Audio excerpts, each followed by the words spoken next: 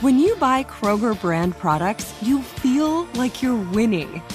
That's because they offer proven quality at lower than low prices. In fact, we guarantee that you and your family will love how Kroger brand products taste, or you get your money back. So next time you're shopping for the family, look for delicious Kroger brand products, because they'll make you all feel like you're winning. Shop now, in-store, or online. Kroger, fresh for everyone. Live Nation presents Concert Week. Now through May 14th, get $25 tickets to over 5,000 shows. That's up to 75% off a summer full of your favorite artists like 21 Savage, Alanis Morissette, Cage the Elephant, Celeste Barber, Dierks Bentley, Fade, Hootie and the Blowfish, Janet Jackson, Kids Bop Kids, Meghan Trainor, Peso Pluma, Sarah McLachlan. Get tickets to more than 5,000 summer shows for just $25. On sale now through May 14th.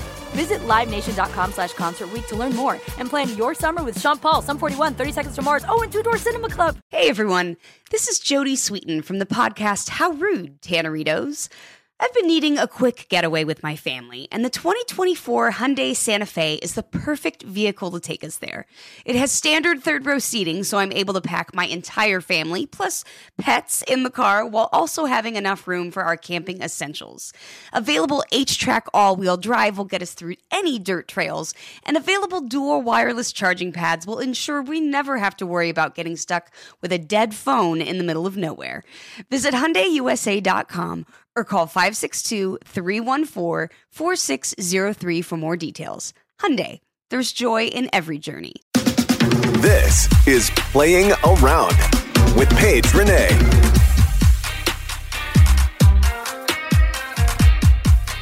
Hey everyone, welcome back to another episode of Playing Around. I'm your host, Paige Renee. We have Teddy G with us today, and you have some exciting news.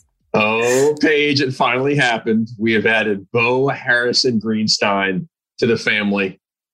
5.5 pounds of just pure cuteness, an Australian mini lab, and we picked him up Friday. Oh, how's it been? Mini Labradoodle. Got it very screwed it up. Labradoodle. Let's go. Come on, Teddy, get it together. How's it been? Because I remember the first couple nights with Nico were brutal, like brutal. We were up every couple hours, taking him out. He was crying. We were also trying to crate train him right away because I said that's the best possible thing you can do. Yeah. But it was tough. Like 4 nights into it, I was like, what have we done?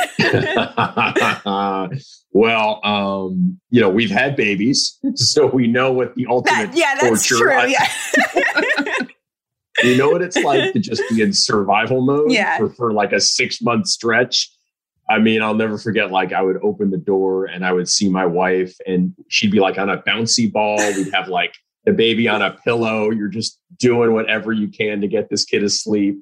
The looks of sheer terror and exhaustion. So this is not as bad, but I will say this, like the bulk of it is falling on my wife. She's a consultant. She's kind of between gigs right now. So she can give Bo a lot of attention. And I took him out at like midnight, and then I guess he was up 2 more times last night. So not ideal, but he's so cute. You can't get mad at him. How's she handling it? Because I know she was not wanting a dog for the longest time, and now she has all of the responsibility. How does that happen? Exactly. On Mother's Day, no less, where she gets about 5 hours of sleep.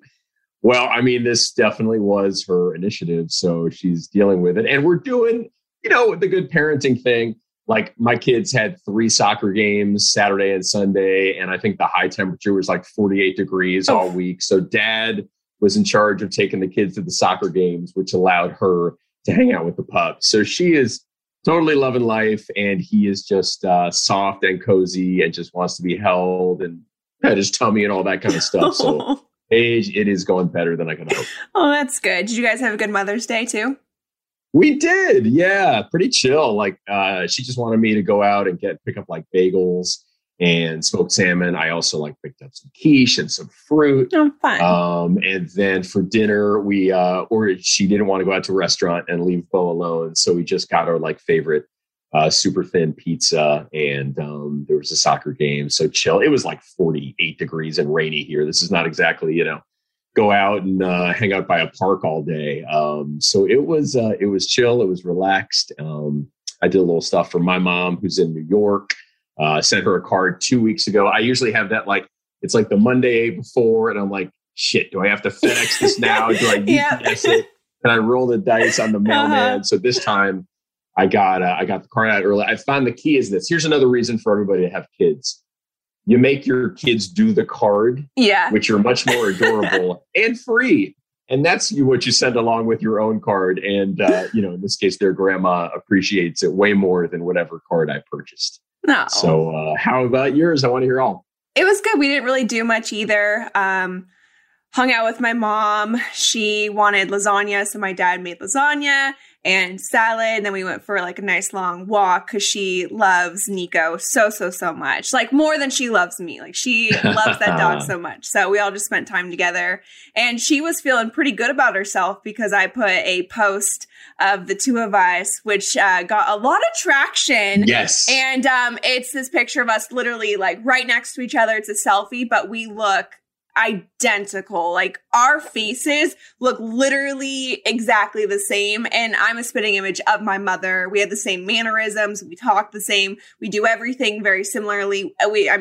Our body types are exactly the same. Our faces look exactly the same. So it's funny when people, see us, either in like a picture or in person, because they're like, this is creepy how much you guys are like twins. We're literally twins. I wasn't sure how much I'm allowed to say about this other than your dad is a very lucky man. Your mom will probably be approaching 3 million Instagram followers before long. I mean, she looks stunning in that picture. There's no doubt. Yeah, no, she, and the crazy part is she's in her 60s too. So I think people were probably assuming that, she had me really young, which she didn't. She was like mid 30s when she had me. So she looks great, which is good for me because that means that I have a pretty good, long lasting career and some good genes. So as I like to say, when I was, considering who I was going to marry, you really want the good stock. Yeah. You look at the mom to see what the daughter's going to look like when she's older. 1,000%. And there were a couple moms, not to be whatever, but I was like, strike against. Yeah, no, she looks great. And she's literally my best friend. We have done pretty much everything together, especially since she homeschooled me from, 5th grade until college. And she helped me a lot with my golf game. She would literally spend every second with me and like on the golf course. She would stand out there all day long, watch my swing, mentor me. We do everything together. And we're still like that too. She's always like the first person that I call, the first person that I always want to hang out with. I'm always asking for advice and everything. So it's, she's so great. And it was fun to just kind of like hang out with her yesterday because through all of this quarantine, my parents were, very strict about everything. And so I couldn't even really go over there and spend much time with them. And if we did, everyone was masked up because my dad's at high risk. And so they were just trying to be overly cautious. And so yesterday was like the first day that we were able to like sit down, have a meal, talk, and, just like spend time together. It's always been just like over the phone or like we live very close to each other. So like screaming at each other from each other, balconies. But to like finally be in the same place, having a meal and just feeling normal was so nice. Are you kidding about the balconies? Are you guys in shouting distance? No, we like literally are in shouting distance. Like we can open our door up and Nico will run out and run next door. So the way it worked out, we're in the same apartment complex and we were looking to upgrade because I had just had like a studio apartment and I need more space. And so the only available, what's the word? Unit. There we go. It's a Monday. It's also it's a gambling term, so that's probably why I know it. Yeah, so the only unit that was available was the one that was right next to them, and so we're like, is this going to be weird? It's going to be awkward, but it's really been great because like when I'm gone traveling, they just come. My mom will come in, she'll do my laundry. Wow. My dad will cook. We'll have like dinner over there. So I'm pretty spoiled that my parents still like do everything for me if I would want them to. And like, they're so great. When you go to Denver, how are they going to handle that? It's fine. Cause I like in college, it was weird. I didn't really have any communication with them. I'm one of those people, if it's like we're separated, I'm not good at keeping up communication. So I hate phone calls. I hate FaceTiming, and I really don't like texting. And so email you said too, you hate. I hate emailing more than anything. And so when I went to college, I didn't talk to them like at all. And it was almost worse too. I felt like if I did talk to them, I would miss them so much. And so I went, my junior, senior year was a little bit better because you grew up, you start to miss your parents a little bit more. But my freshman, sophomore year, I very rarely talked to them at all. Like not even texts, phone calls, nothing.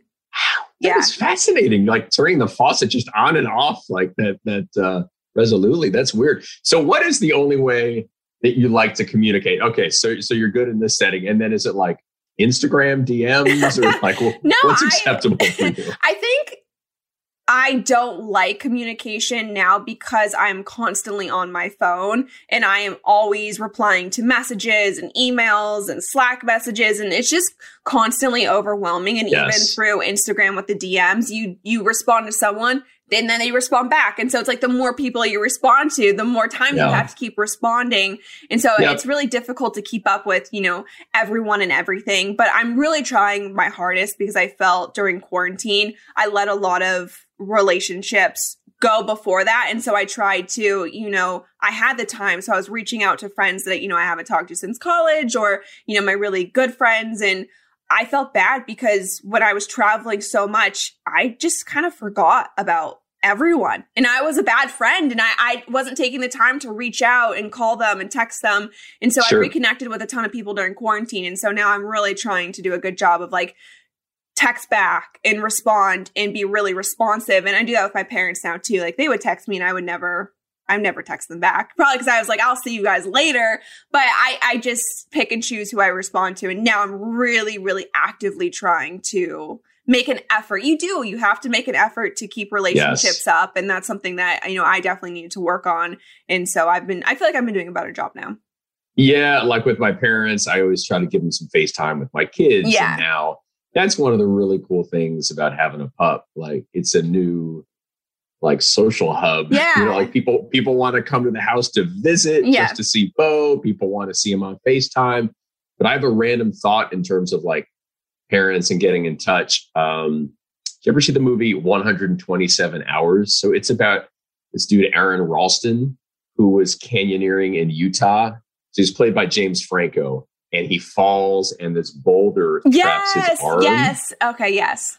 So I was interviewing him for an event. So I rewatched the movie, and, one thing struck me, like his parents, I think specifically his mom, had called him like the day before and he was home and he let it go to, what was then an answering machine. Yeah.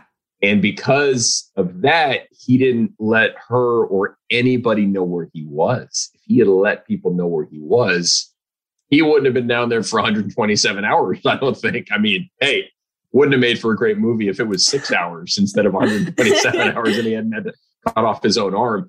But it like reminded me, and it certainly reminded him, like, don't blow off your parents unless it's an emergency. Take the call.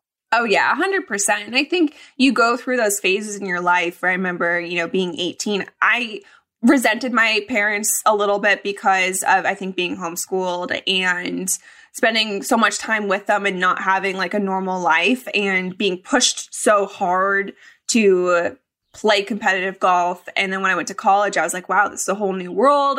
How did they never introduce me to any of this? And so I didn't want to talk to them.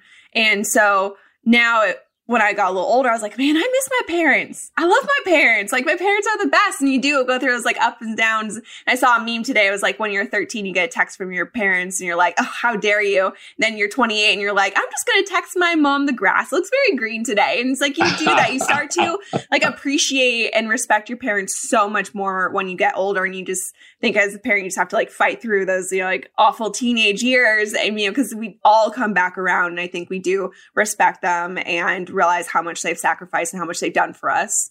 It's so funny with that. Like I have a friend who was so annoyed with her dad because her dad, like wouldn't contact her for like long stretches. And then I was there, when her dad is calling and she's not taking the call. And I'm like, well, you can't have it both ways. Yeah. You can't be like annoyed that he doesn't. And then when he does call, you blow it off. So I totally understand that with your parents. I'm glad you're in a great place with them. That's huge. Yeah, no. And we've always been in a really great place. But I think college, I was, a growing period for me. And I was Rager. I was just fighting through a lot of things. And that was not the best time in my life. So I'm glad I've overcome that. But besides that, I had some rage. Thinking of rage, I had some rage pretty recently, and I wanted to talk to you about this. And so I sent you the link to the video. But recently, Rick Shields did a podcast with Sophie Walker, and she's amazing. She is a former LET player. She's now doing media work with Sky Sports and golf instruction. She's amazing. She's awesome. So she was on the whole podcast, and I was listening in. And they ended up coming to this question, and it really rubbed me the wrong way. So it was, is Paige Spiranac good for golf? And Sophie answered the question very eloquently. She was very kind to me, very supportive, and I'm so thankful for that. So thank you, Sophie. And when I first listened to it, I first listened to it on the podcast because I really wanted to hear Sophie's story. And I wasn't that bothered by it in the moment. And then the next day, they clipped out just that section of it, put it up on the YouTube, and they used my profile picture. If you guys haven't seen it, it's me holding 2 golf balls by my boobs. And for me, it's very funny. It's really on brand. I just like that picture. And I think it really encompasses everything that I am on social media. So they used that picture and they didn't tag me. And I was really frustrated by it. And I started to get tagged in the video. And when I responded back to a comment, and I basically said, I don't need to defend myself anymore. I don't need to explain or justify how I make a living and if I'm a good or bad golfer. I mean, who cares? And I'm so sick of this question because it's been 5 years. 5 years. And this is a constant question that is always asked. And it is really frustrating. I feel I've established myself in the industry. I have done a lot of work with a lot of very big companies. I decided not to go the OnlyFans route. I'm really pushing forward and doing things that are positive for the golf community. And Rick Shields ended up commenting to one of my comments and said, good job.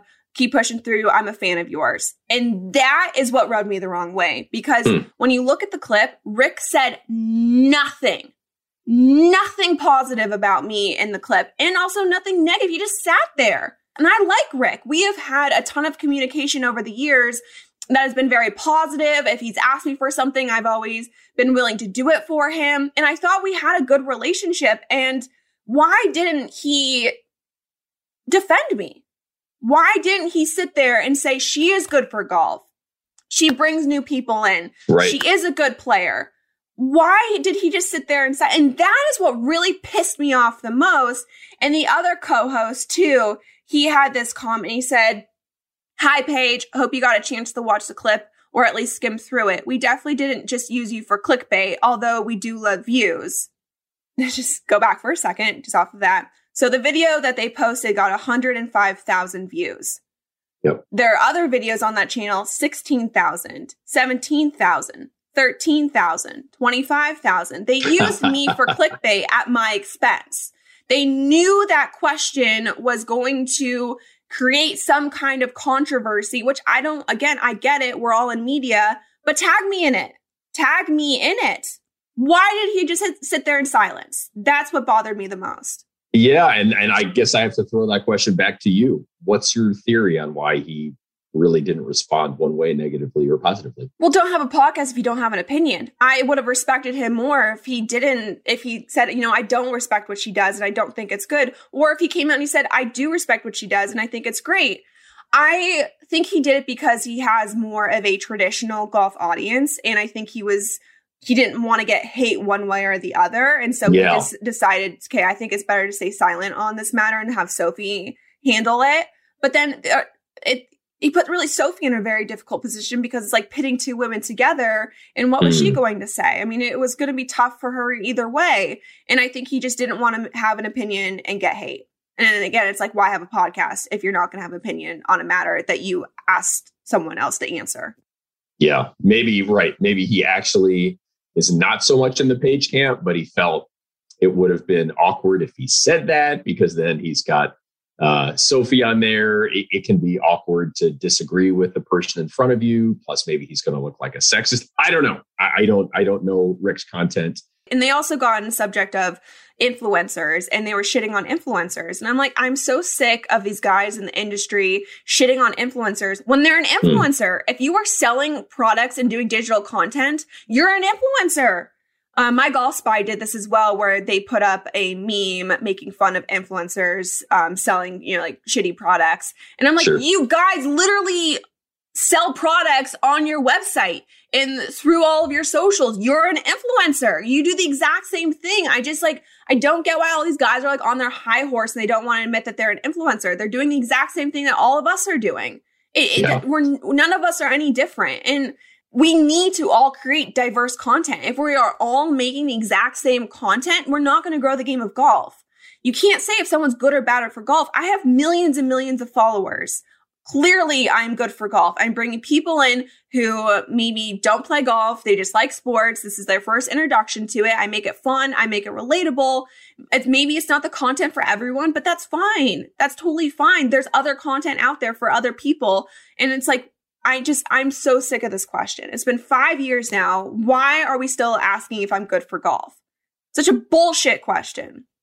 So you can never look at this and say all publicity is good publicity. You can't look at this and say, well, it's great that they're talking about me because there might be a few people out there who didn't know about me. Now they're going to click and find out. Like, is that your issue of why they didn't tag you in the first place? Or you think they didn't tag you because they were like 1% embarrassed about it? I think they're probably 1% embarrassed about it. Also, yes, I always take like any publicity is good publicity, but stop asking if I'm good for golf. And that part should be known, right? Yeah, but if you have an opinion on it, I just felt like they used me for clickbait. I'm like, clearly you just answered your question. You used my image and you used this question. Clearly I'm good for golf because you wanted the views. I drive engagement. I know what I'm doing. I will never sit here and say nothing, Paige. I have strong opinions on stuff. Yeah, no, I hate to see you upset about stuff like this. It should be clear to people that, look, like there's a PGA Tour event coming out Sunday and Rory's in the lead and can he hold on? And people out there are genuinely curious for your take. There are also a lot of people out there who feel the same way you do, that, clubs are too stuffy, whether they're private or public. And you should be able to go out wearing leggings or whatever you want, especially if it's just a driving range, not a course. Wear a t-shirt. Who cares? Just go out there and participate in golf. So, the people who don't realize that you're good for the game right now, I think are probably just jealous or like 175 years old. I think I'm mostly hurt, not just about the question, but that Rick Shields didn't defend me. And I considered him a friend in the industry and someone I always thought I had a pretty good relationship with. And we had this understanding of what we were doing and a mutual respect for each other. And I think the reason I'm so upset is the fact that he didn't say anything positive about my game or what I'm doing. We're both kind of doing the same thing and we know it's hard and we were there for each other and then he wasn't. And that's what hurts the most. That's why I think this bothers me, is because no one ever publicly defends me. And that's why, Sophie, thank you so much for what you said. Really does truly mean a lot to me, more than you'll ever know. So guys, go check out Sophie Walker. She is so cool. She knows her stuff, and follow her. She's a good follow. So we'll move on from that and get into the Wells Fargo Championship because it was pretty interesting. So we're going to take a quick break, and when we come back, we're going to recap that.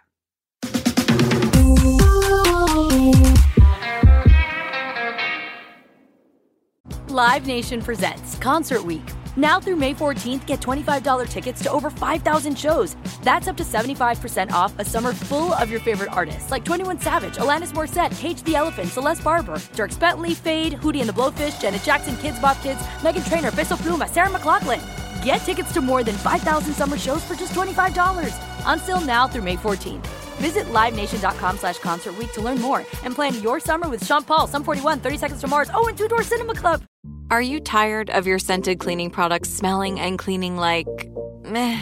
Then it's time for an upgrade with the power of Clorox Scentiva. With an uplifting scent that smells like coconut, Clorox Scentiva gives you powerful clean like Clorox, but a feeling like being transported to a tropical island retreat. Imagine putting your phone on Do Not Disturb, tuning out all the constant, just the feeling of warm sand in between your toes and a fruity drink in your hand. The ones with the little umbrella. Refresh your home to feel like an all-inclusive vacation by getting Clorox Scentiva. Also available in grapefruit and lavender scents at a nearby retail store. Rain or shine, every day is a great day for fishing, right? You got rain gear, but you can't overlook sunny day gear. A Columbia PFG Solar Stream Elite hoodie has you covered on the sunniest days. Like literally. I mean, who wouldn't trade a sunburn for a trophy fish? But why do it if you don't have to? Especially when this Solar Stream Elite hoodie is built with broad spectrum UV protection. We're talking UPF 50, and it has airflow so you don't overheat. And what's the alternative? Putting down the rod every half hour so you can slather on some sunscreen. Seems like an easy choice to me. Columbia PFG has you covered with their Castback TC shoe. Its OmniMax cushioning and traction system helps if you're on your feet a lot, say, fighting a fish. Not to mention keeping you sure-footed on a wet rocking boat. So if you're going to be spending long days out on the water, and I sincerely hope that you will be, head over to Columbia.com/PFG and shop all their performance fishing gear.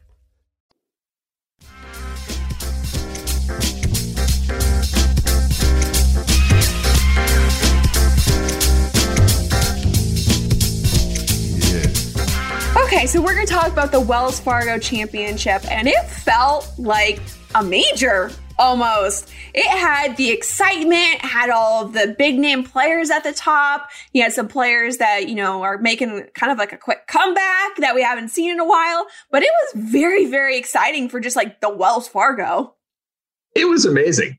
Start with the fact that Phil Mickelson, of all people, he shot 64 in the first round, didn't he? Yeah, 7 under. I was shocked. Well, we were right to be shocked because God bless him, but that was the outlier. That was not, he could not sustain that for 4 rounds. So we had the Phil interesting story on Thursday. Then we've got the Bryson story on Friday, where he's so convinced he's going to miss the cut that he flies privately back to Texas and then learns that he has screwed up and needs to fly back to North Carolina at a 2:45 a.m. flight, probably costing, I don't know, 6 figures. That's not my world. I don't know exactly how these NetJets deals work, but it's probably pretty expensive. You had to get multiple crews going for him. And then you've got Rory. And I feel like without Tiger, it's Rory and Jordan Spieth are the 2 biggest names in the game. And obviously Rory has had this drama where he's not won, he's not finished, he's missing left, he's missing right. He looks so good. He plays so good. All of his quotes are on point. We love Rory. And then for me, I had some betting sweat on the line. Victor Hovland was my pre-tournament selection. I also bet him a top 5 at 5-1 odds. I jumped on the Rory train Saturday. I got him at plus 350, which was a lot better than my initial bet of Rory to miss the cut at plus 300. That didn't quite happen. And the tournament had it all, including a dramatic finish on 18. Yeah, it was really exciting. So let's first get into Phil. Do you think he's ever going to make a full comeback? Do you think he's ever going to win again? Because he has these flashes of brilliance, where you start to be like, oh my God, the Phil of old is back. But, he is getting older and he's been playing more on the Champions Tour, but he still has it. I mean, to shoot 7 under was, pretty impressive. But do you think he can keep it up for all 4 days? Well, it's like, I think you tweeted, some days you feel like you can't miss. And then some days you feel like you can't even grip the club and have literally no idea what you're doing. But the best players on their bad days can still shoot 71, right? Yeah. And he can't shoot 71 on his bad days. Like his bad days are 75. And as long as we're talking about 4-round golf tournaments, on tough courses, they ain't no way. I mean, I would love to see it.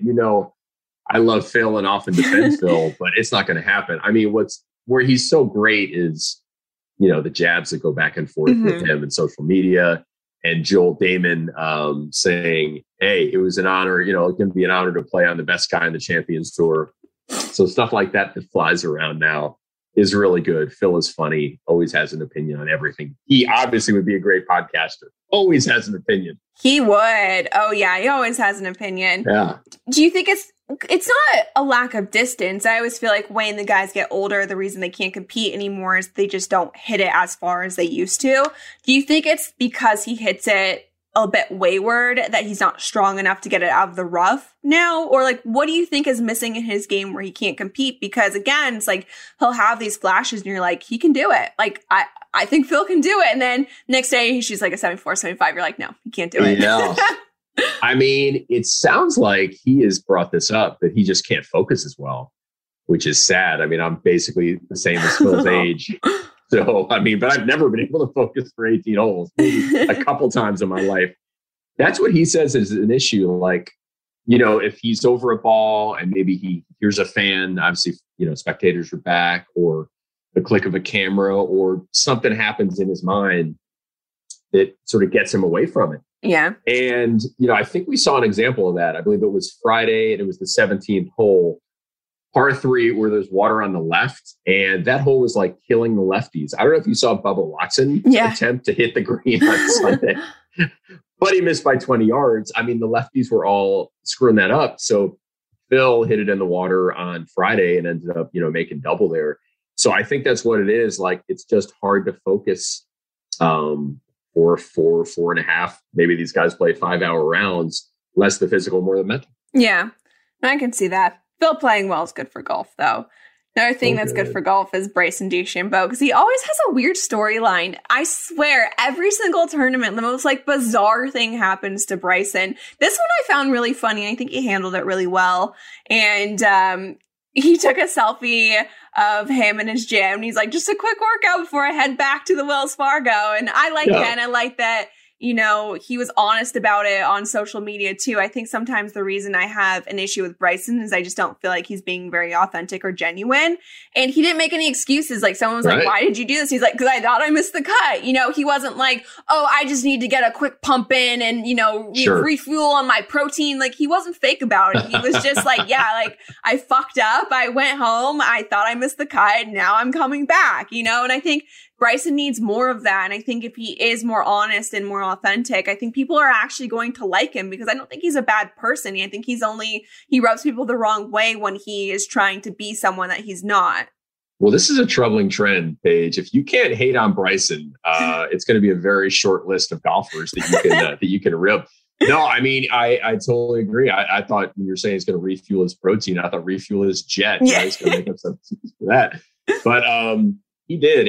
And how about the fact, he played so well Saturday. Mm-hmm. He ended up finishing tied for 9th. I mean, he had a pretty funny, line about that. I think he made like $230,000 for finishing T9, which he said would actually cover the cost of the extra flights. But maybe it was close. So he did. He handled it great. He came back. He, had like no sleep. Maybe he had like an abbreviated warm up, and maybe more guys should think about that. Like, less sleep, less warm up, less time to think about it. See ball, hit ball, because to go from sure you're going to miss the cut to a top 10 at a not quasi major, but it's played on a major championship course. Like, that was awesome. Yeah, no, it was good to see. He handled it well. But the feel good story of the week was Rory. I was so wrong about this. I did not see this coming. I will admit that I was dead wrong. When we did our range on Tuesday of last week, I was like, Rory is done for now. He is not going to win for a while. He'll win again, but I just don't feel confident about his game and his mental state, and I just don't see him doing well. He's going to miss the cut, and you also agreed that he was going to miss the cut, and then he wins. And Rory's one of those players where you just never know. Like, he could go out there, and when he's on, he is by far the best player in the field. And his game looks so solid. His ball striking. Mm-hmm. He still looks a little unsure over his putts. I think that's always one thing that's going to hold him back just slightly, is that he just looks uncomfortable. He just never looks like he's going to make it, even if he's having a great putting week. Just looks uncomfortable. But then all of a sudden, Rory will just like, he'll win one week and then next week he'll shoot in the 80s, or he'll like miss the cut by a mile. And it's so weird watching him play because it is one end of the spectrum and the other. You just never know what you're going to get for him. But it's always great when he plays well and he wins. He gives great, like you were saying, great interviews. It's cute to see, you know, his little girl and his wife. And he's just so genuine, and he is really great for the game. And so it's good to see him back. But I don't even want to be like, oh, it's good to see him back in the winner's circle, because he could then shoot 80 at the PGA Championship. Like, you just don't know, like, when he's going to show up, or like what's going on with him. And I don't know if it's his swing, just the way that his swing is, or if it's more like his mental state determining how good or bad he's going to play. But it's all over the place all the time. He's still missing drives to the left in key moments, which at some courses will really, you know, kick him in the ass. And it almost did again. Like, if he had only a one-shot lead going into 18, that was really going to end up costing him, because I think he, you know, I don't know if he had needed to make a 4, does he try to chip back in the fairway? Does he run into more trouble? But he had the 2-shot cushion and he used it brilliantly. But I mean, with Rory and a lot of these guys, it's like when the supermarket tabloids take a photo of the celebrities and say, they're just like us. Yeah. They are just like us. I mean, his bad is 74 and my bad is 94. But it isn't, though. I feel like Rory is one of the top players. Like, when, you know, a Tiger or JT or like any of the guys, when they're playing their best, or even, you know, Jordan Spieth when he was at, you know, the top of the world, he would have his bad would be like a 74, but Rory's bad is like high. Like, he goes high, and it's weird to see. I was about to look up what he actually shot to get cut at the Masters and at the Players Championship. But yeah, I mean, he was really fighting it. And I mean, and that's why you and I both thought he was going to miss the cut, because it's one thing if he was missing his drives left and right on just like an easy course. I mean, even the Masters is forgiving off the tee. Like, Wells Fargo is tight. I mean, that was one where you thought, you know, it's impossible to miss and to win. Is it though? Because I remember watching Jason. I know it is, but I remember watching Jason Day when he won at Quail Hollow, and he was missing it everywhere. So I know we say that it's tight, but we've also seen people win when they're not hitting it that solid too. He had that short par 4 where he missed it way left, and then he was kind of behind a tree, but it was such a short hole, he was just able to chip it to the back of the green. I thought like he had a couple chips that were just amaze balls, and that's how he was able to like save par. You know, it's like, if you can, for those guys, you know, if you can save par on your shitty holes. When I play, my goal is like, if I'm having a bad hole, to make bogey, right? I just don't want it to be worse than a bogey. Those guys, when they're having a bad hole, they want to make par. And when they can do that, you know, that is the key. But yeah, to your point, his rounds, he missed the cut at the Players 79, 75, and he missed the cut at the Masters 76, 74. So that was some bad stuff. And he hadn't played in a month. Yeah, it's just weird with him, like how high he can go sometimes, like out of the top players, because like I said, when he's on, he is by far the best player in the field, like by far. Yeah, I mean, he is probably the best driver of the golf ball in the last, 10 years since Tiger's had a descent.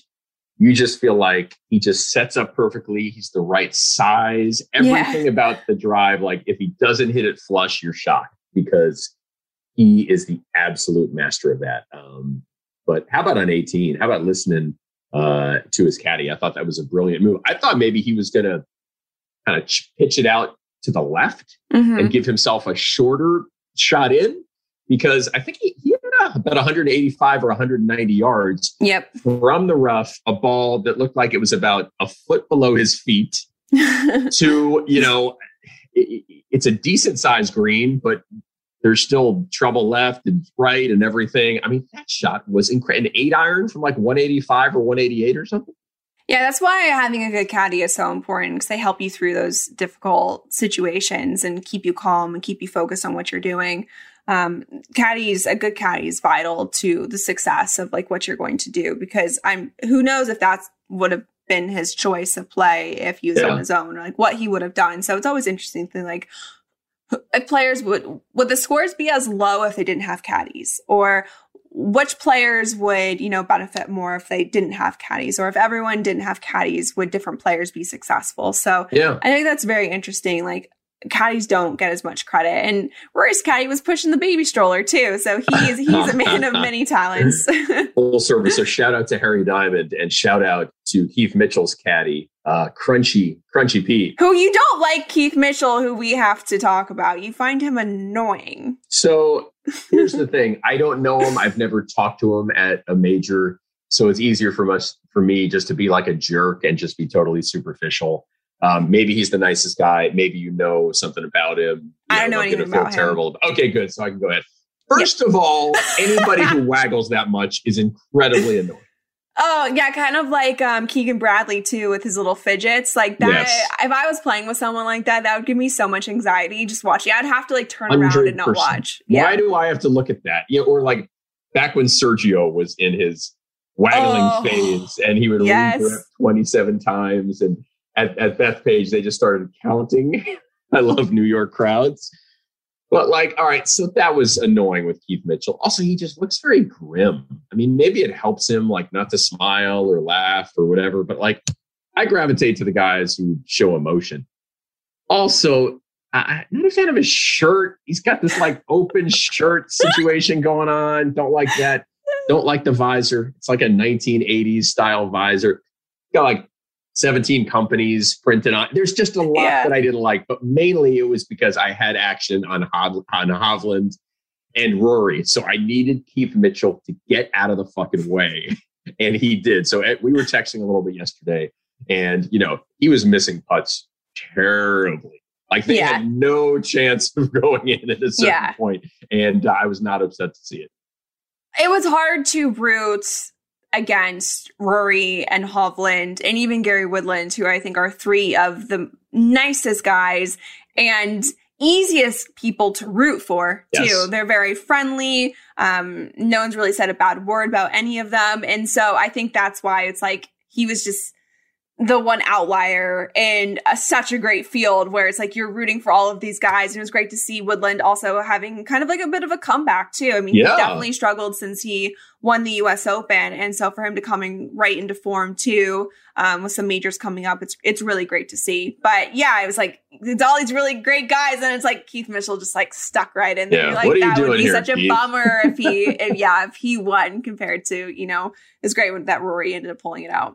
Gary Woodland, and I think of him and Jon Rahm. I don't understand how they take it back so short and hit it so long.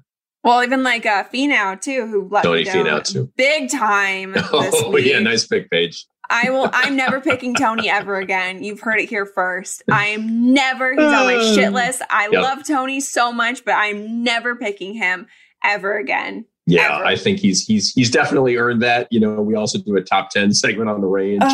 Maybe just out of spite, you should pick him as a top 10. No, predict that he'll finish like 2 to 10 every week.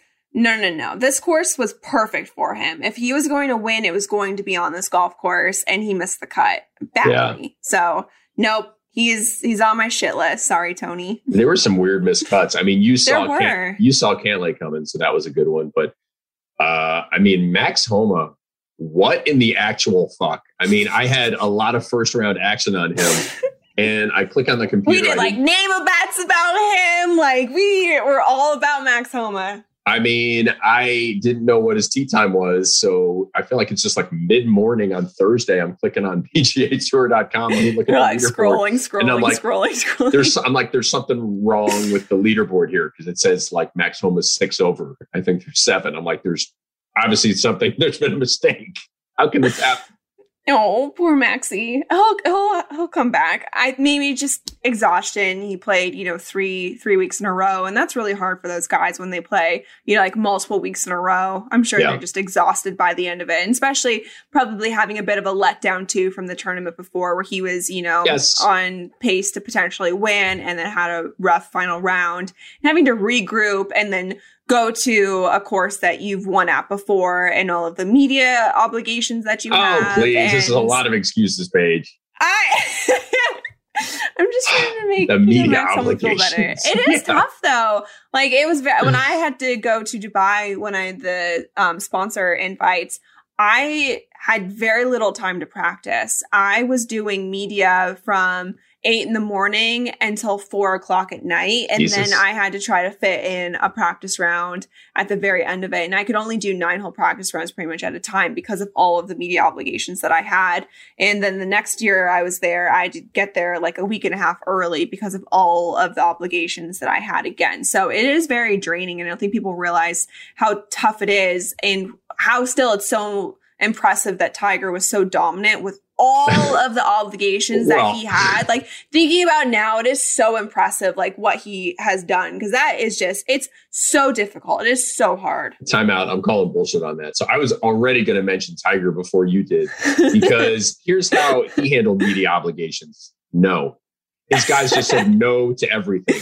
Like Dan Jenkins, the greatest golf writer who's ever lived, tried to get a one-on-one with Tiger over the span of about 5 years. And his idiot people said no. You don't say no to Dan Jenkins. The guy's a legend. You should be honored if Dan Jenkins wants to speak to you. So Tiger's people, sure, I guess you could say did him a favor. Maybe he would have won 1 or 2 fewer golf tournaments if he had actually done more stuff. But like his pre-tournament, he would do, one on I think Tuesday morning. Yeah. That's certainly when he would do it at the Masters, and almost nothing else. So if you had wanted to not do obligations for 6 hours or whatever it was, hire Tiger's people, because they said no to everyone.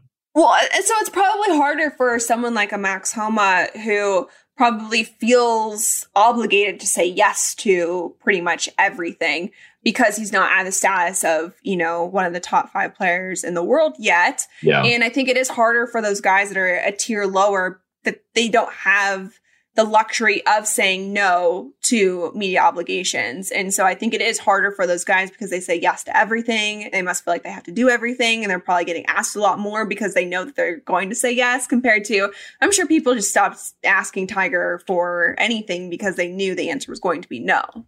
I still was trying. I mean, the one that will always baffle me is so there's an area here on the South Side. So there are these 2 courses, Jackson Park and South Shore. Yeah. So they came up with this idea, because these are 2, they're probably a century old and they've got some good bones and they're on the lake. So they have a nice view of downtown Chicago. So the idea was, what if we combine them into one super course, and we could have the BMW Championship there. We could have a caddy program that would give summer jobs to African-Americans. It's in a tough neighborhood. There were so many great reasons to get this thing going. When was it? What year? Well, I mean, they came out with the idea, I don't know, maybe 2013, 14, Got 15. It, okay. I've been writing about it forever. And then just various things have gotten in the way. What they want to do is they want to put it would be right near the Obama Library, which has also been stalled. So a pretty big deal. And guess what? They hired Tiger's TGR design firm.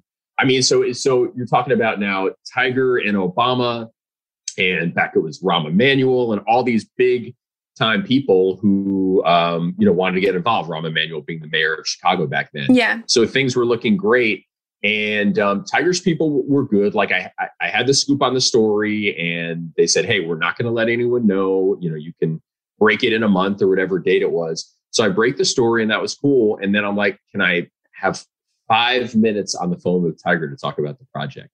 I probably gave them a window of 3 or 4 months. And it's his own project. You'd think the guy wants to talk about it. It's literally, he's promoting his own project. I'm not talking to him about a fire hydrant. So, of course, they said no to that. So then I get to the Masters and I'm like, can I just get him off to the side for 5 minutes to talk about this project? No, it's a major. We don't want to do it to it. We don't want to do that to him. It's give me a fucking break. It's 5 minutes. Are you serious? Yeah. So anyway, I ended up getting him in a group. It was fine. But they just made it so much more difficult than they needed to. So sorry about the rant, but Yeah, no, and I get that. And I see it both ways, because I have been on both sides of it where, we've had guests or wanted to get guests on the podcast or try to do anything with them. And it's so difficult to get them to do anything. Yeah. And it's like pulling teeth, and, it's Tiger Woods is different, but some other, like lower celebrities, you're like, who do you think you are? It's like, just carve out some time. This is not, a big deal. Like, you can get done. But then I also, like, I've been in that situation where my schedule has been so busy and someone will ask for something. And it's just the thought of it is so overwhelming that I just have to say no to it. And, so I do see both sides where it's like, sometimes you just can't handle another media request, I could probably fit it in, but at what cost? You have to think of like your mental health and like not being too overwhelmed. And so it's like, Tiger is getting pulled in all different types of directions. And so it's like, I get it, but this is also a cool thing. So it's hard to like hate on someone for saying no, because I do understand it, but it's like, come on, like this was cool. Like this is something that you could probably do. Yeah. In his younger days, let's be honest, he had enough time on his hands. If you get what I'm saying. And I think you do. Yeah. Right? Yeah, that's true. So we got to talk about something else that has been in the news recently. It's the Premier Golf League and the Super Golf League, which has been very confusing. Did you know any of the details about either of these new leagues that are trying to come out? Paige, it's exhausting just starting to try to study up on this. I'm so glad I'm no longer a golf writer and I don't actually have to do this. Like Alan Shipnuck, our friend at Fire Pit Collective. Yeah. He did a great story about this. So, I took down some notes from his story. You've got the PGL, the Premier Golf League, and then you've got the SGL, the Super Golf League. So according to Alan, the SGL is Saudi money. So that's good. S and Saudi. So that we can keep in mind. We can remember 10 to 12 tournaments a year. And they're talking about like guaranteeing players $50 million a year. Then you've got the PGL, which is more like an American Euro type thing. January to October, tournaments in Florida, Australia, Asia, and Southeastern United States ahead of the Masters. And these would be 48 player tournaments vying for $20 million purses, including $4 million for the top player. I find it all very confusing. I don't even really want to think about these possibilities. What is your take? Like if you're Dustin Johnson right now, yeah, you're loaded, but I guess these guys all want more money. What do you think you'd be doing? So I could see someone like a Phil Mickelson or even like a Ricky Fowler. So they're big names, maybe not competing. But I thought it was top players. They're big names, right? Like I could see them potentially going over there. I don't see any of the top players in the world doing this because I think if you do the Super Golf League, you're not going to be able to compete for majors anymore. So are they willing to give up winning majors for $50 million a year? I think you're really going to see the character come out of a lot of these guys. And are they really playing for money or are they playing for, future accomplishments? But for the players who are not vying for the majors anymore, I could see them potentially going to like a Premier Golf League or the Super Golf League. But then at the same time, it won't be successful unless you have the top players in the world doing it. So it's almost like an all or nothing type of thing. I don't think it's going to be successful if you have just like, third tier players in the, Premier Golf League. It's no one's going to go and watch them. It's going to be such a waste of money. But here's the thing, like Jay Monahan of the PGA Tour, the commissioner, I mean, he's threatening the players. But as you well know, the majors are not conducted by the PGA Tour. And also, I think like lawsuits and whatnot, I don't think you can prevent people from entering tournaments just But would it be counted as world ranking? That's what I'm saying. So if you don't have a high enough world ranking, you would not be able to play in the Masters or any of the majors. So you would probably have to go through like qualifying for the US Open every single year. You would not be able to play the PGA, the Masters, or the Open.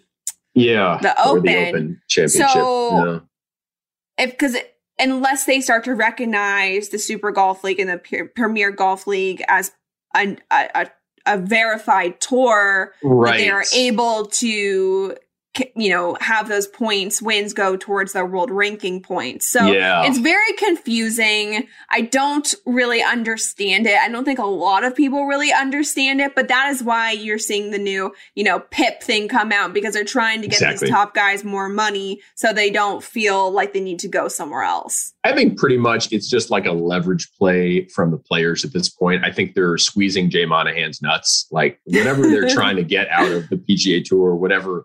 I don't know if it's more money or more, if there are certain things in the schedule they don't like. This is a smart way to do this, to say, hey, these guys, these rich guys, either from Saudi or Europe or Australia, are asking for us. They want us to play. So let's have you, address our needs here. So, and the PGA Tour does that. I mean, we all remember 5-6 weeks ago when there was a hot mic on Jordan Spieth, and he was talking about Rory Sabatini's girlfriend, I think it was. And that was probably embarrassing to them. So what happened? Like, now there are no more hot mics picking up player chatter, right? Because I'm sure the players are like, stop that. So, I mean, there's some quotes here, like Phil Mickelson, said, I think the fans would love it because they would see the best players play exponentially more times. And again, like, I don't know if this includes him. Obviously Phil's a big name, but if he's going to be getting his butt kicked by the other, by the true top 20 in the world, that would be tough. I thought Ricky Fowler's quote on this was very, very smart. He says, it's definitely interesting. I still think the tour is the best place to be. We'll see what happens, but I'm happy where we are. That's the smart way to handle it, to say, hey, let's get more out of you, Jay Monahan, but ultimately we're going to stick with the PGA Tour. But at this point, how much more do they need? They are making so much money for just hitting a ball around with a stick.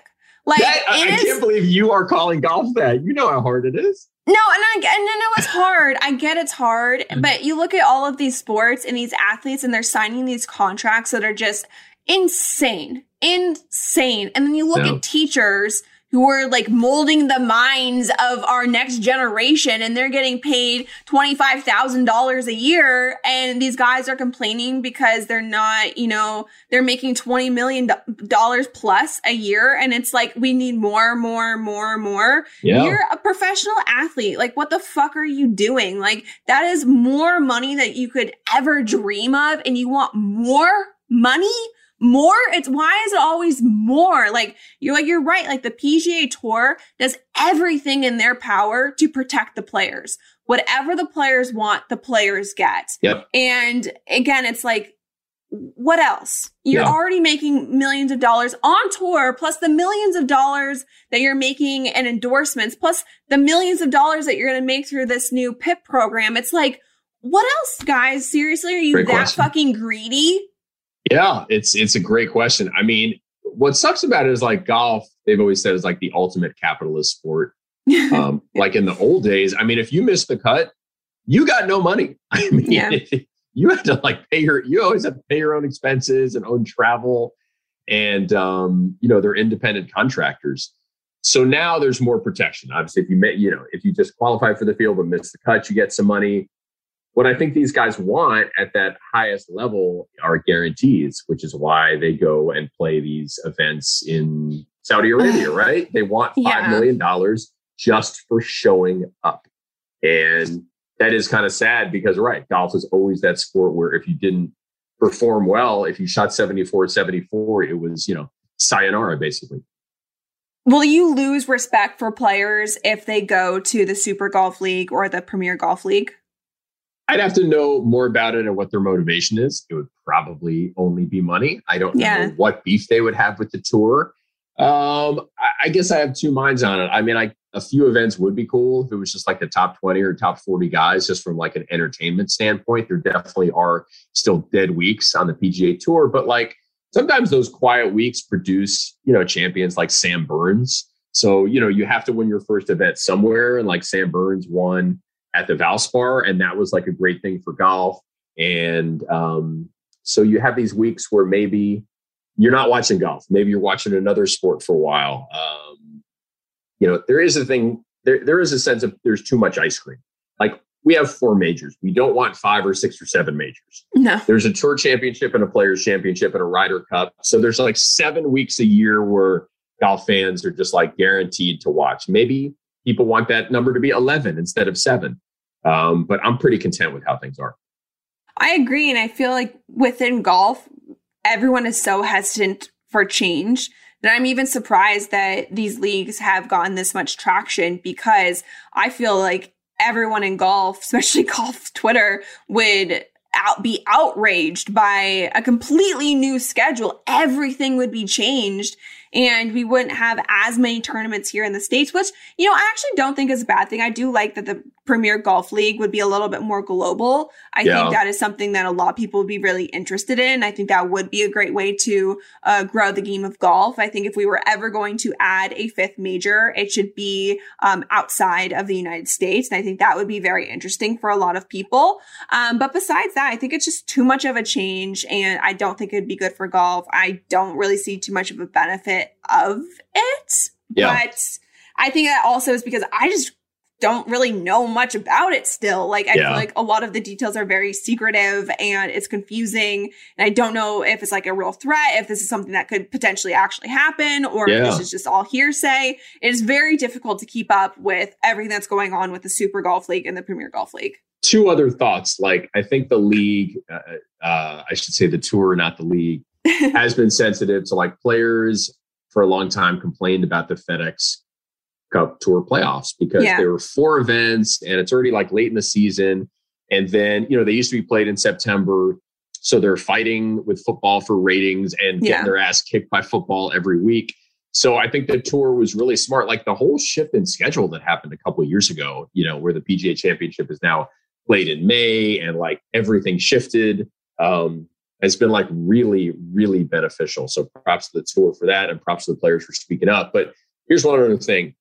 If these 2 tours or one affects tournaments like the Travelers Championship, that would be a disaster, because that is one of the great kind of hometown events. It's in Connecticut every year. It gets a great field.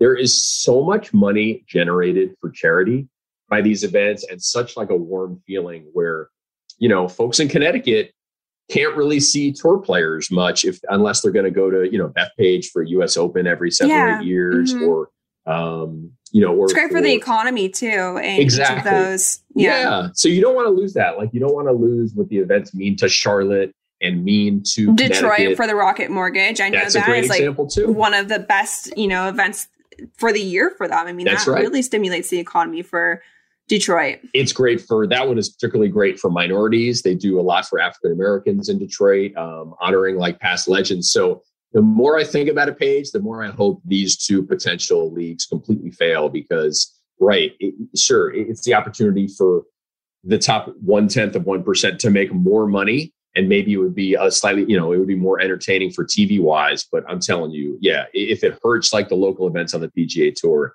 thumbs down. Well, and also, too, I think that the guys on tour have a lot of freedom and they're able to have a lot of control over pretty much everything.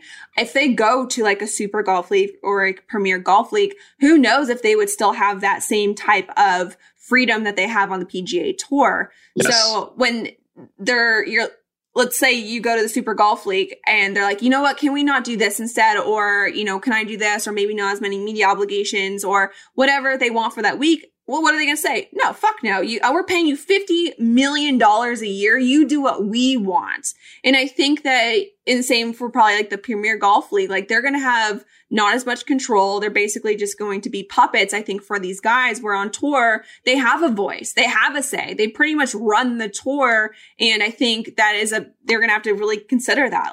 Is it worth the money? But then being, almost like puppets for these guys to do whatever we want, whenever they want? Or is it okay if we get just a little less money? We're still making our millions and millions of dollars in our multi-mansions with our 7 cars.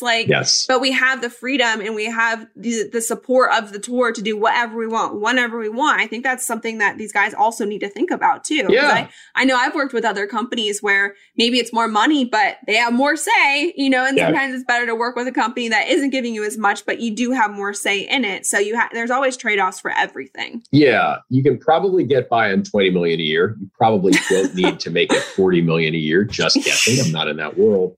And I think that's very true. I mean, I remember there was a company that was starting they were calling it like a Webio, and it was going to be pay me a nice amount of money for 2 hours a day. And it sounded too good to be true. It was too good to be true because the finance guy ended up getting indicted, and I think he's probably still in prison now. And props to Rory McIlroy, because when this came up a couple of years ago, he said, no, I'm suspicious of who would be funding this. Yeah. And I'm not interested. So they've written him off. They're not trying to even involve Rory. And I think that, it speaks to his character, ethics and character and all that stuff.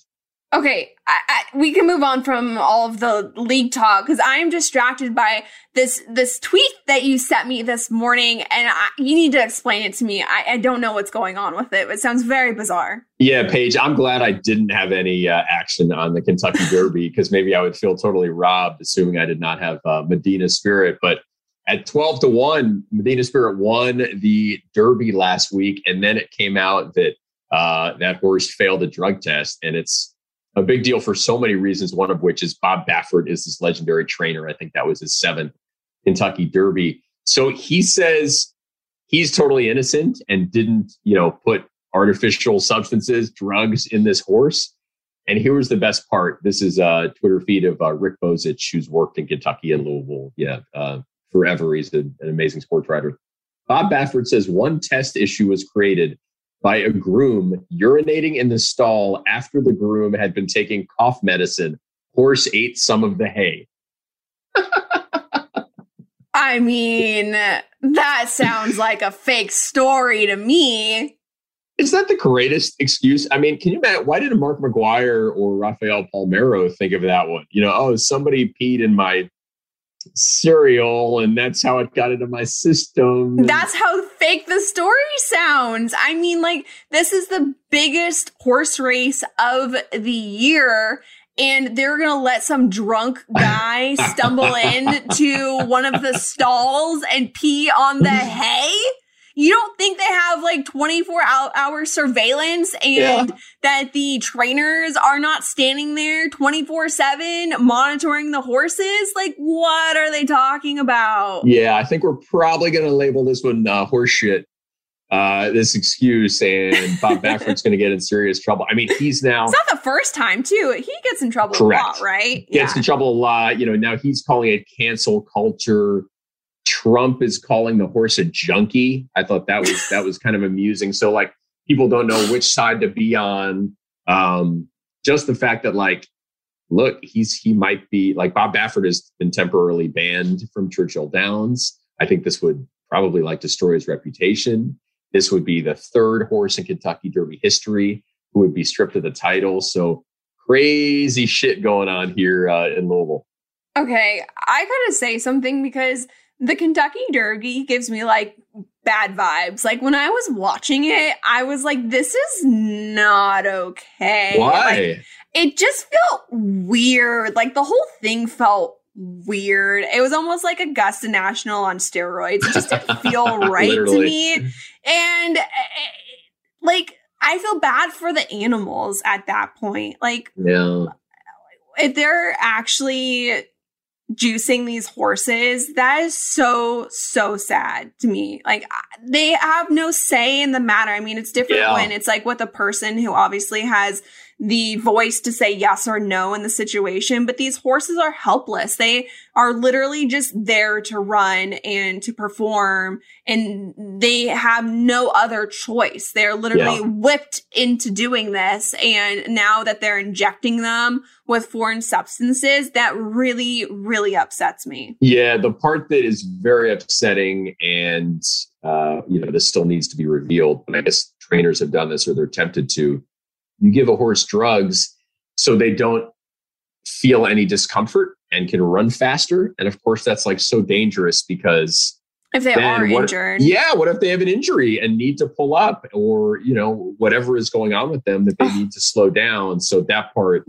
I'm gonna cry. That makes me so upset. There's just something about animals being so helpless in the matter and so innocent. Right. And if anyone does anything to animals, they deserve the worst to ever happen to them. It just I can never let that slide. That really bothers me. I hope he goes to jail. I hope that he has a horrible, horrible, horrible life, because you can't do things to animals. That bothers me beyond belief.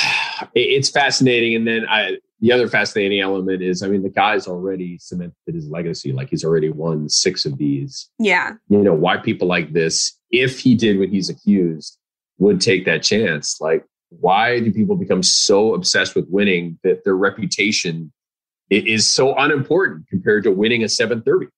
But then you have to think back and you're like, okay, is this his first time doing this? Like, obviously he's had issues in the past. And it's like, are these people, and this goes back to like a bigger discussion I think that we've had before in this podcast, where we look up to these people because they're winners, but a lot of them aren't winning the right way. They have done things like, you know, juicing or cheating or doing all this stuff. And are they winning? Like, is winning everything? Is it always about everything? And do you have to do something like that to be a winner? Like, do you have to do win at all costs type of attitude? And how many of these top people in the world are actually doing things that are not legal in the sport? Like, when you look at like Lance Armstrong, there's been, you know, a ton of rumors around a lot of top athletes. And it's like, okay, we glorify these athletes for winning, but a lot of them are doing it by cheating. Yeah, I mean, the Lance Armstrong thing is fascinating because it sounds like in cycling, then if you didn't cheat, you had literally no chance to win, which is not to excuse him, because the guy's a total snake in terms of how he handled, you know, the way he attacked his accusers and like went after them personally. Yeah, it was disgusting. Bad. Baseball's been interesting because those guys weren't doing it to win, like Barry Bonds and Sammy Sosa and Mark McGwire and Rafael Palmeiro. They were just doing it for their own stats and wealth and greatness. You know, Sammy Sosa, if you gave him a choice of winning the MVP or winning the World Series, I promise you he would say winning the MVP. Like, that was much more important to him, like making his name, making $20 million a year. That's what mattered to him. So that's why those guys did that. I mean, even with Sammy, like, beyond taking steroids, like, he got busted for corking his bat, which again is one of those things like, don't you realize, like, if you get caught, your reputation sucks?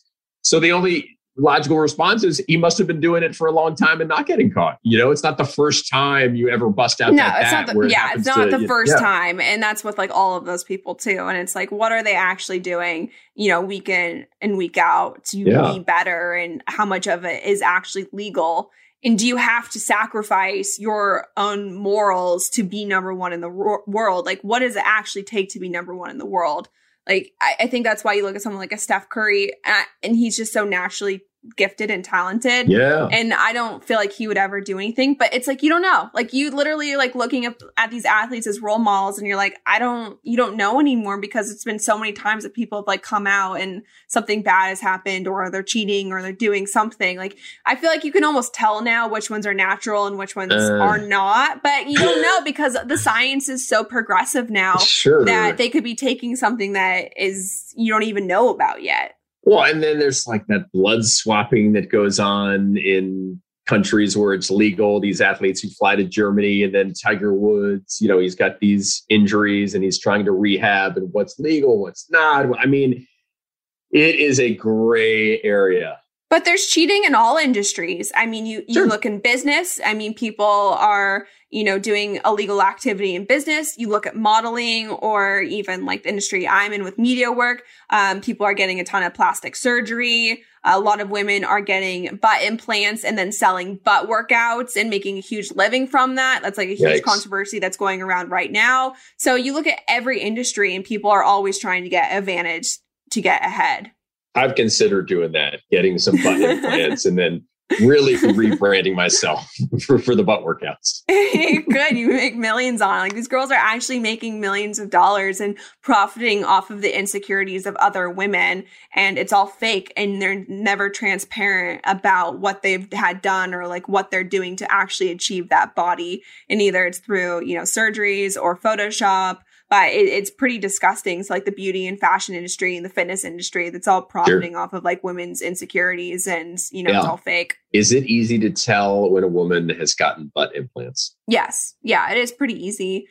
It is and it isn't. I mean, there's definitely been times where I've been fooled by it. Mm-hmm. Most of the time, like girls will stuff their leggings with butt pads.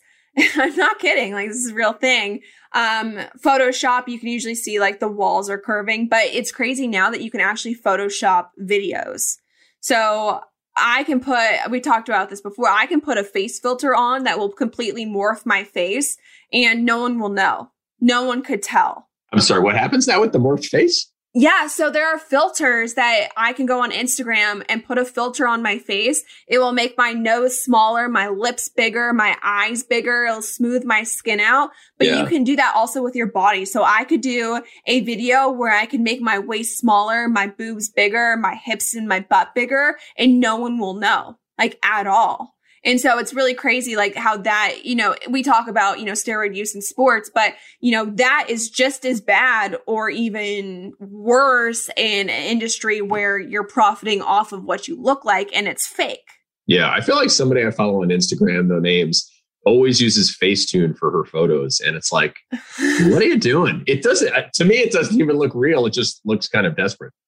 Yeah, I mean, and usually you can tell, but I think it's really hard when girls get, it's called like BBL, so Brazilian butt lifts. So they suck the fat out of like their stomach or like the inside of their thighs and then insert that into their ass. And they say it's more deadly than open heart surgery, but all of these women are getting it done. And that's like what looks, I think, the most natural if you get it done the right way. But if you get an actual like implant in there, you can almost see the line and the crease along your skin. But it's so hard to tell because surgeries are getting so advanced now that you don't know like what people have had done and what they haven't had done. And it's also scary too. So you feel the pressure of like the most beautiful women in the world are now getting surgeries and things to make them more beautiful. And you feel like you have to do it. But I have made an effort to not use filters, to try not to, like morph my shape at all. I'll like do some, quick Photoshop, just like smoothing the skin. But I'm really trying to be like my most natural self. Because if I show up to an event or if I'm doing video work, I don't want to look different than how I look like on Instagram. Where's like that Paige? would be, that would be the worst thing ever. I never want to feel like I'm like lying to someone I'm working with or cheating my way through it. But it is difficult. Like I tried Botox like earlier this year and I had such a horrible experience. And like if you look, if like you look back, my face like was not moving. My eyebrows were like this, and it was bad. People were like, "Did you change your face? Did you do anything to your face?" I'm like, yes, I hate it. I can't even respond to that. Hey, you're in your 20s. Why are you taking Botox? Well, because again, it's like that societal pressure of having to look and be perfect. And when I'm constantly, critiqued online about, looking older or my face or my body or anything not looking a certain way, it definitely gets into your mind. It's very, it's a toxic environment. And, I'm honestly, like, I profit off of what I look like. And as I'm getting older, I want to still look better and better. And so you hear of preventative Botox or, little things you can do here and there that are going to be better. But the truth is it's not better. Like sometimes it's okay and sometimes it's good, but like don't feel the pressure to have to do that. And if you are doing it, be honest about it. So people online can know like what you're doing and why you're doing it. And, when people were like, your face looks different, I didn't say anything because I was embarrassed. I was embarrassed that I felt like I had to do that. And I never owned up to it. And people were like, yeah, you look different. I'm like, I know I look different. Just wait like 3 to 5 months and I'll be back to normal again. And was it unpleasant, like the actual act of it too? Or it was just the results that were bad? The whole act of it, like my face, like I'm a very expressive talker. Yes. And I felt like I lost my personality in my face, and like I couldn't move, and I was just like sitting here like this, and like when I was like smiling and moving, I couldn't do anything. I looked fine in pictures, but in videos you definitely could tell. And I think it was also because I was about to do a ton of work with PointsBet and I wanted to look my best for it. And it was a ton of in front of camera work. And I was like, okay, this is what everyone else in the industry is doing. I should do this. I need to do this to keep up with everyone else. And I did. And I was like, fuck, I hate it. This is terrible. It changed like my face and I don't want to change my face. I like my face the way it is. I have a friend in her 40s and she uses Botox and kind of swears by it and says it's good, but I will not be going down that path. I'm happy being a guy and feeling way less pressure to look a certain way. But it's crazy. A lot of guys are now getting it done too. And they're getting a lot of fillers in like their jawline. And so everyone is constantly, tweaking their appearance and doing things that are different. I just wish people were honest about it and honest about everything too. Like I have no problem with steroid use in sports. I just wish people were honest about it and were upfront when either they were caught or why they did it and not blame it on like someone peeing in hay. Exactly. Don't mess with the horses and don't have a bad excuse when you're busted. I think we have time for one TNA question, and I'm going to pick this one. Is it more important to have fun playing golf or do the required work to get better? This one's interesting. So you have to, it's both. So yes, you need to have fun playing. And I think that's the most important thing is to have fun. I think people get too caught up in what they're shooting and focusing on their swing, and they end up actually hindering their golf game by doing that. You need to focus on the right thing. And I spent so many years practicing the incorrect way. And I'm finally learning how to practice now and save a lot of time doing so. You have to practice with a purpose. It is quality over quantity. You don't need to spend 5 hours on the driving range. You could spend 40 minutes and that could be your entire practice. So it is good drills on the driving range, doing lots of chipping and putting drills, but practicing out on the golf course. I think going out either first tee time in the day or the last tee time and playing, 9 holes or as many holes as you can get in and playing on the golf course and practicing on the golf course. So one drill I really like to do is tee off with 2 balls, play the worst ball. Next one is on putting. If you leave it short and low side, you draw it back a club length. So there's like little things you can do out on the golf course or go out and play with 5 clubs. You only get 5 clubs. That's what you need to do. It teaches you how to be creative. It works on getting touch with your hands. With chipping, try to chip with a different club than you've chipped with, previously. So these are all really great fun drills you can do on the golf course. But I recommend if it is possible to do it on the golf course because you get so much better. Sometimes it's hard to translate what you're working on the range to the golf course. But when you're already doing it on the golf course, you just have that level of comfort. I really can't relate to anything that you talked about, although I've played holes where we say you can only use a 7-iron, just kind of to mix it up. The whole worst ball scramble thing, I think is kind of cool. Like Hank Haney wrote that he would play against Tiger that way, and they would actually have a good match because Tiger would, hit 2 off the tee, has to go to his worst spot. Yeah. Hit 2 irons onto the green, have to go to his worst spot. So to make a birdie, then he has to make both putts on a par 4, which is crazy. And so if I'm playing with you, maybe that is how we're going to even things out. You're going to play worst ball scramble. If you still beat me that way, I'll give you odds. We'll get our PointsBet traders to set some odds on that because that would be truly humiliating. Well, I think we'll have to do that. But yeah, no, it's fun when you get to work on things on the golf course. And so I also put a lot of interesting content out on my YouTube channel where I show all of these drills and give you some other cool games. So check that out. And also coming up, just be on the lookout for all of the PointsBet content. We're doing Mayhem. Yeah. So it's, we're doing hockey, basketball, the PGA Championship. So all of that will be coming up very soon. So make sure to subscribe to the PointsBet YouTube channel and then also follow all of the PointsBet social accounts because we're going to be putting out tons of content, doing lives for all of these events. It's going to be so much fun. So don't forget to do that. Paige, I will be in Denver this week, company headquarters, meeting some folks, getting back together with a bunch, including Johnny, our CEO. And then next weekend, I'm incredibly excited. I have a little mini golf trip to Geneva National, 3 rounds over 3 days. So this is a great stretch coming up. And as always, love being on the podcast with you. We're still hoping you will pop in to Denver midweek to hang out with us. I'm a busy person, Teddy. People to see, things to do. I'll try to fit in my schedule, but no promises. Appreciate the the superficial thought. Absolutely. Yeah, it's a no. So thanks again for listening to today's podcast. I hope you enjoyed it. We love hearing from you guys. So if you have any questions for us, go to par@iheartradio.com, or you can send us a message at the Playing Around Instagram account. Again, we love hearing from you guys, and I hope you enjoyed today's episode, and you'll hear from us very soon again. And thanks, Teddy, for being the best co-host. Thank you, Paige. I loved it. Have a great week. I'll see you very soon. Yeah. Follow Playing Around with Paige Renee on iHeartRadio, or subscribe wherever you listen to podcasts. Live Nation presents Concert Week.